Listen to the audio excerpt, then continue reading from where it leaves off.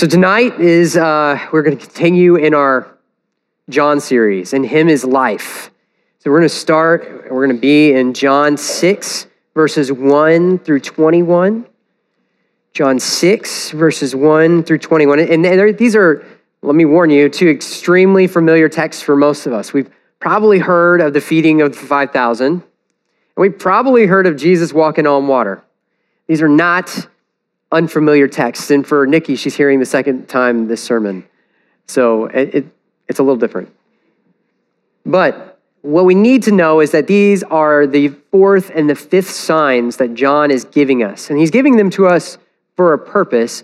But before we get there, I want to really show you where the connection between these two signs is. What we normally do is we preach this as like the feeding of the 5,000 in one sermon and walking on water in another. But if you look at the text in verse 16, we see when evening came. Evening on the same day. So this is one narrative that is split by a boat, a water crossing, and a feeding.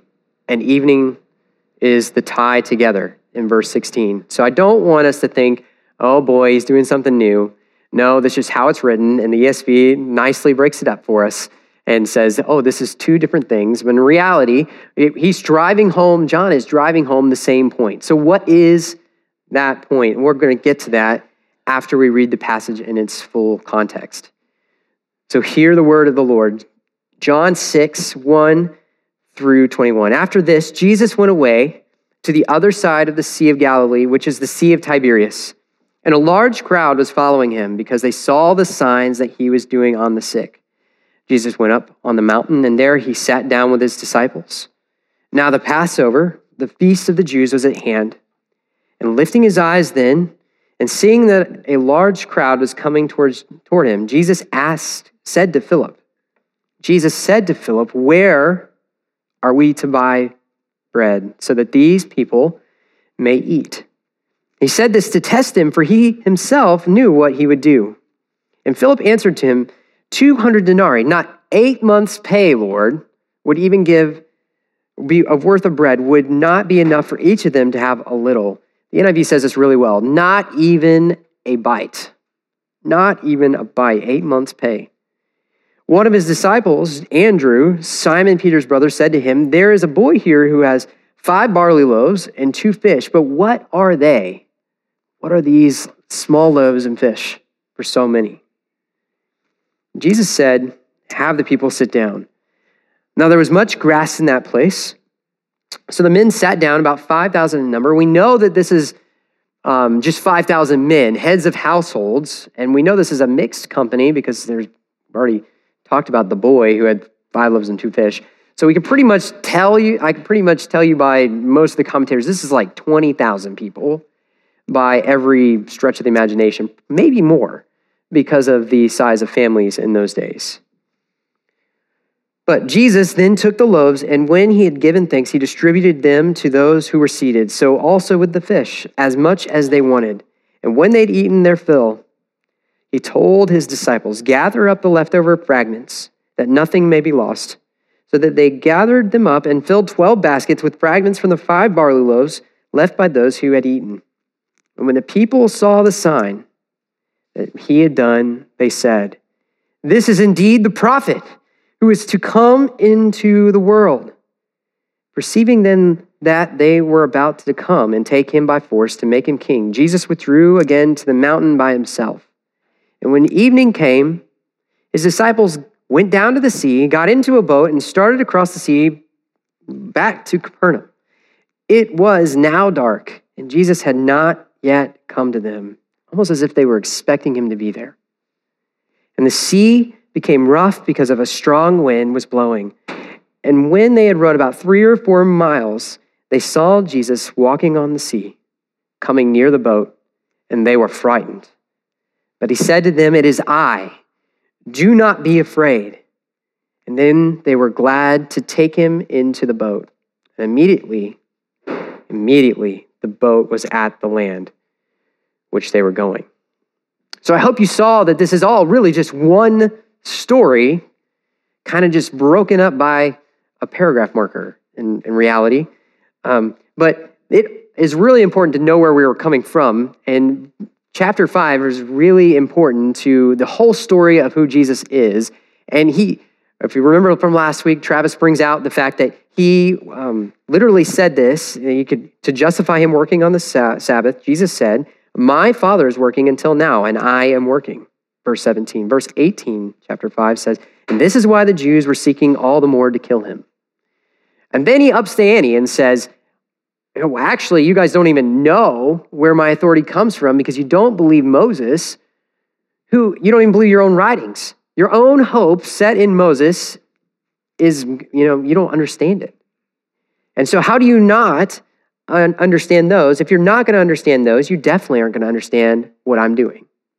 He literally says in verse 47, "But if you do not believe his writings, how will you believe my words?" Setting up this conflict that we're going to see played out in the next few chapters with the Pharisees and the Jews.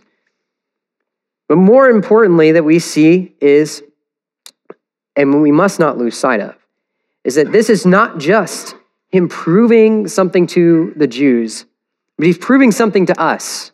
He's proving something to us. And John kind of gives us this clue in chapter 20, verse 30 and 31. He says, "Now Jesus did many other signs, not in the presence of his disciples, which are not written in this book, but these are written so that you may believe that Jesus is the Christ, the Son of God, that by believing you and I may have life in his name." So we see that John's purpose is not to, show us that there's a lot of significance in 5 barley loaves and 2 fish. Now, while there is, and it is important that it is there, it is not his overall point. It is not the reality of the text. So he's bringing to us what is the reality of his book, what is the reality of chapter 6, 1 through 21. It is that you might see in Jesus, you only have life. You do have no life apart from him. And that is my prayer today. That is John's prayer for us, that we, believer and unbeliever alike, for the unbeliever, see Jesus as your true need and rest in him. Come to him.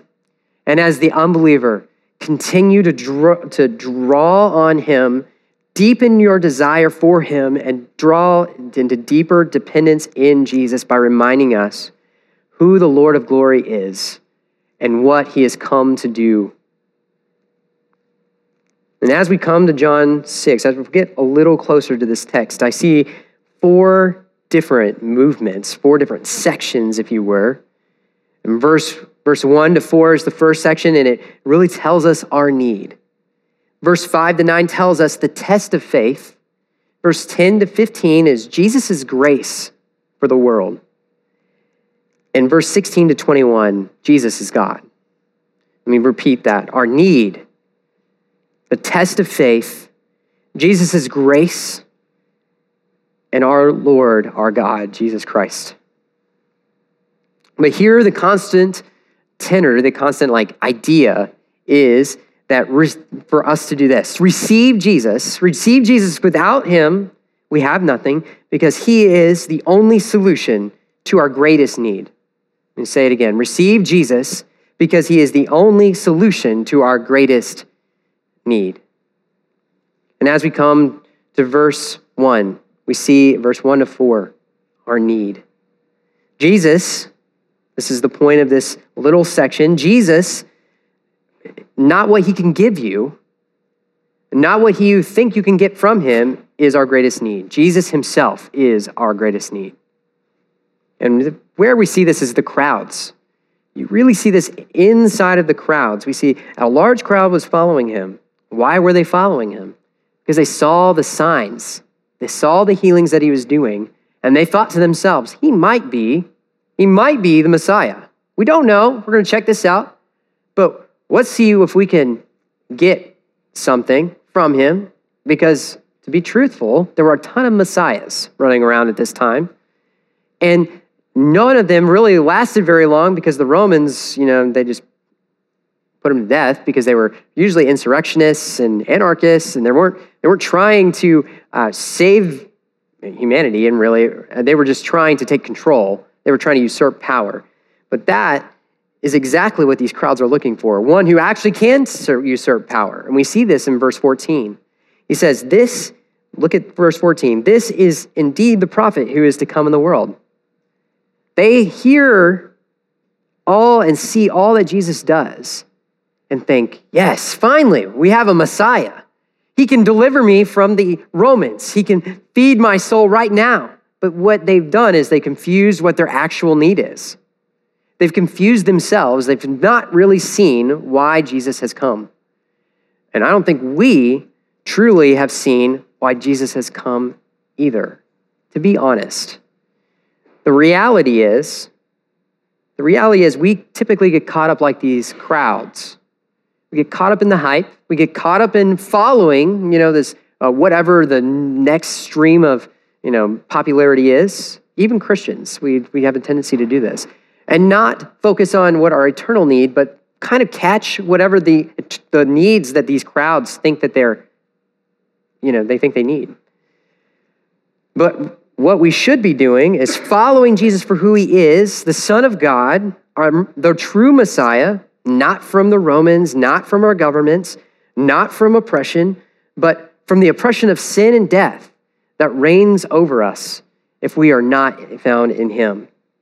And yet we get caught up in what we think is our need. We think that we have to eat. We think we have to sleep. And yes, we have to do all these things. We have to do them for the glory of God. But they are so immediate. They're so right here that we cannot confuse what is right in front of us for what is eternal. Because this is only met in the next moment. And if you live for the next moment, you will end up dying in the next moment and never really latching on to what is eternal and what matters the most.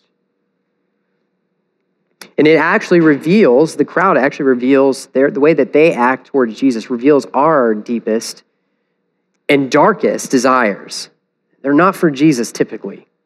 That we typically are like these crowds and follow the way of the crowds. But we need to see that Jesus is our greatest need. That Jesus is the only one who can satisfy our eternal souls. But yet we use Jesus, just like the crowd was trying to do, as a way to obtain those material things that are right in front of us. Isn't that true? We typically use Jesus, like I even do this, and it's just, as I've been preparing for this sermon, reading this has really been impressed upon me that I have used Jesus improperly to set myself apart, to do things for me that would not necessarily, be God glorifying. To say, I need a break. Beth, can you please take the kids? To say, because that's all for me. But it's not for the glory of God. It's not for my family. It's not for others. But I typically use that because I've been working really hard to lead his people. I need a break.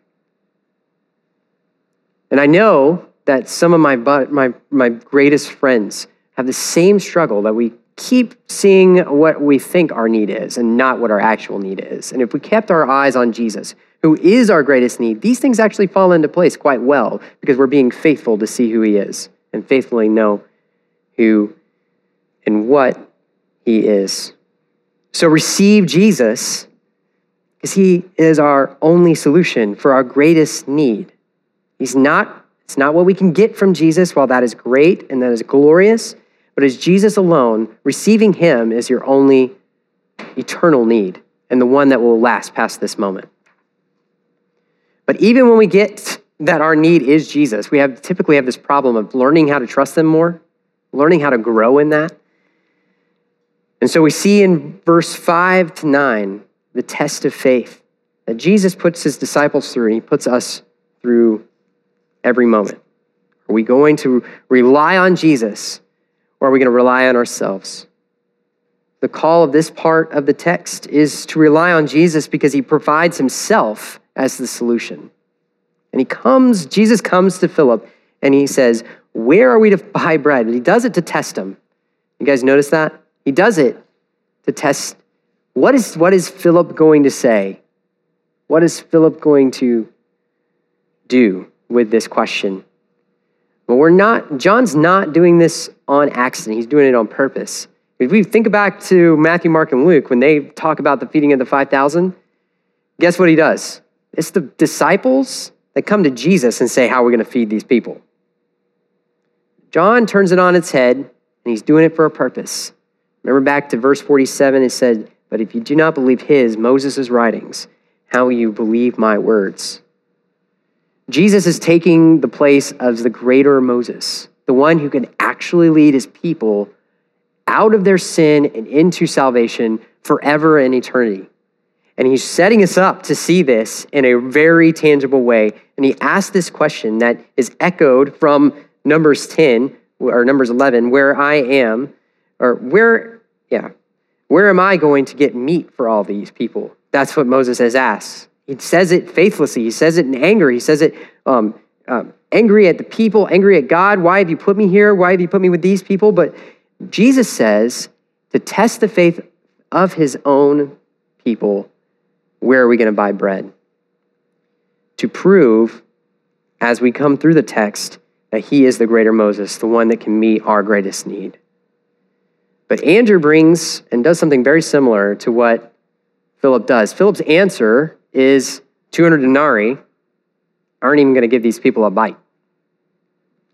200 denarii as in 8 months' pay, as in a ton of money nowadays, if you think about it, wouldn't even give people a morsel. That's how many people there were, and that's how insignificant he felt at that time.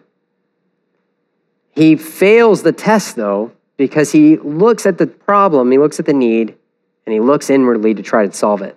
Instead of seeing the Lord of glory standing next to him, who's healed a blind man, who's changed water to wine. He's seen him basically destroy any semblance of physics so far, and yet he is going to question and try to solve the problem himself. Andrew does the same thing. He says, 5 loaves and 2 fish, Lord. I got these, but I don't know what they're going to do. And we come to Jesus with the same kind of questions. We come to Jesus when he says, go and do. We say, well, Lord, I'm only so much. I only got so much. I'm only got, for me specifically, I come to the Lord and say, Lord, you're going to have to do all of this because I really don't have a brain that can focus long enough to be able to really look at your word and say, this is what it says. Because let's be honest, I've got a phone, I've got kids, I've got a wife, all of them I love, not my phone, that thing's from the devil. But I also have ministry and I've got all these things, but I need to be able to study your word to be able to preach it well. I need to be able to study your word to be able to sing it well.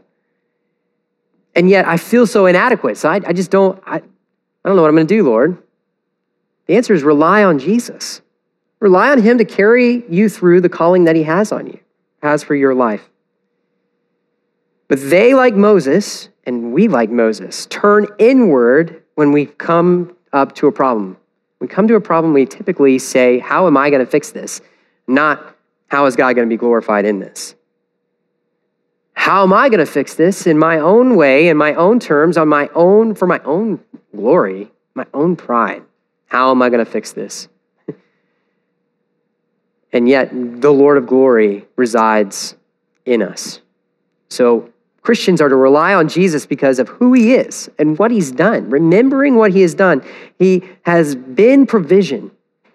And what's crazy is that in this, Moses asked that question in Numbers 11. He asked that question after he's seen the Exodus happen. After he's seen God perform miracle after miracle after miracle to deliver them from oppression, and yet he still says, where am I going to get meat for all these people? Jesus is calling to us to look toward him. And when he asks the disciples the question, he expects them to ask him the same question in return. I don't know, God. I don't know, Jesus, but you know. So please lead us, provide for us. So the question is, or when we come to these obstacles, when we come to these things in our way, are we going to desire what God has for us in his glory? Are we going to believe on him that he has a greater plan from what we are seeing right in front of us? Or are we going to rely on ourselves and fall again and again and again, trying to satisfy a desire that actually is not even close to good. It's sinful that we might rely on ourselves, but yet we tend to do that every time. Let's ask this question instead. How is God working in this for his glory on the basis of who he is and not who I am? My strength is only as good as who God is. I have nothing, but God has everything at his disposal. He is the creator of all things, and he's about to prove it to us. He's about to prove it to his disciples. So rely on Jesus as he provides himself as the solution. And even though the disciples had Jesus, they still needed him to show them his glory, show them who he really was. And that's what we're going to see from verse 10 on. Jesus' grace is beyond all measure in this next thing. He doesn't say, okay, so you go try to figure that out. You go get as many pieces of bread as you can, or try to break this apart until you can feed as many people and then say, sorry guys. No, he takes over. Jesus takes over the situation to demonstrate his power and his all-sufficiency for our daily needs, just like he is sufficient for our eternal needs. The disciples are really silent from this point on, just like we are when we do his work. Like Moses, he provides food, but he does it through his own power. And like Elijah in 2 Kings, where we get this barley loaves thing is really kind of important. Back in 2 Kings, Elisha does the same thing. He feeds the multitudes from some barley loaves. But this barley goes even further back. And we're told that the eternal rest for the people of God, we're told that the promised land itself is full and infinite amount of barley, overflowing with milk and honey. Barley and wheat abound. So God and John is showing us that he really is this true prophet, the one who is to come. And the people get it right. The people recognize this, that he is fulfilling this prophetic word from Deuteronomy 18:15, that a prophet like Moses is to come. But Jesus is greater than Moses. He faithfully blesses and provides, doesn't complain and moan. He's a greater Elisha, and he feeds the multitudes without anything except for 5 loaves and 2 fish. And he only did that because that's what they brought him. He doesn't need those things. And when the people realize that they have been fed by the prophet that is to come, they try to make him king and comfort themselves with what they think they need. But we receive Jesus with thanksgiving and awe because he can provide for our needs here. He can provide for our needs eternally. And from greater to lesser, because he can provide eternal need, for our eternal need, for a Savior, from our sin, that we can look to him for our next breath. We can look to him for our next meal. But everyone encounters Jesus and initially makes the same mistake. What can I get from him? And when the atheist encounters him and says, there's no way I can get this from a man. There's no way I can get life from a man, because they don't believe he's God. And when we come as believers, we tend to come to him and say, okay, Jesus, how are you going to fix this? And not say, okay, Jesus, show me your glory as we walk through it. Those are a little bit different. One is a reception of things, reception of material satisfaction, and the other is trust and faith. We are not to confuse Jesus as a Pez dispenser or as a vending machine. As much as I love my Pez dispensers, as much as I love my straight sugar high, he is not that. He is the Lord of glory. He is the one that we need to see. But one thing we need to make sure we see in this text is in verse 11. He, Jesus, distributes the food. John points this out, and he doesn't say the disciples distributed the food for him. But Jesus himself is credited for distributing the food. Now, there's a miracle here, or I'm not sure. The text is really ambiguous. Did Jesus actually go and give food to each 20,000 people? Probably not. probably didn't snap his fingers and they just showed up because, yeah, that just sounds strange. But I think he's credited with feeding the people because the disciples were being faithful in what they were given, the task they were given. They were being faithful in the task of feeding these people on Jesus' behalf. And so we encounter something like Feed the Bay. It's funny how this kind of works out. This weekend is Feed the Bay. That we see and we hope that the people who are fed by the food that we put in these trucks and are taken to the food pantries across Tampa Bay are not seeing, oh, what a great Corey, what a great Jason, what a great Zaida, what a great Katie, what a great... They're not saying that. They're saying, what a great God I have. What a great Savior he is. That he not only can provide for my eternal need, but he provides for my needs here and now. So we were to rely on Jesus because he graciously provides himself. Graciously provides himself and guides us to him in spite of our faithlessness, in spite of what we think we need. So Jesus publicly reveals himself as the Messiah, like we said. They got it right. He is Messiah. But they were trying to use him for their own devices. So Jesus withdraws. It is not yet his time. Kind of hear this over and over and over before and over and over and over after this moment until he makes his march to Jerusalem. They get it wrong, and so he privately reveals himself to his disciples, the one who need to know, so that they might take the gospel and feed the people for him as best as they can. So we come to Jesus walking on water, and I really want you to hear where this hits home. It was now dark, and Jesus had not yet come to them. The sea became rough because a strong wind was blowing, and when they had rowed about 3 or 4 miles, they saw Jesus walking on the sea, coming near the boat, and they were frightened. But he said to them, "It is I. Do not be afraid." He calls for us to receive him. Receive Jesus. He is the only solution to our greatest need. The need that is eternal, the need that is now, is him alone, because he alone is God. God himself is the one who tramples the waves of the sea, we're told in Job 9:8. We're also told this again in Psalm 77, that his way is on the water, yet his footprints are not seen. Isaiah 43, again, he is the one who travels on the sea, a path upon the mighty waters. The creator of the universe has no regard for physics because he rules it. He is the one that we can place our trust in because he ultimately can provide exactly what he is promising. They are afraid. They're frightened because they see a thing, man, Jesus, walking on the sea, and they maybe recognize him. John doesn't tell us. And maybe you're thinking, wait, I remember in Matthew that Peter walks on the sea too.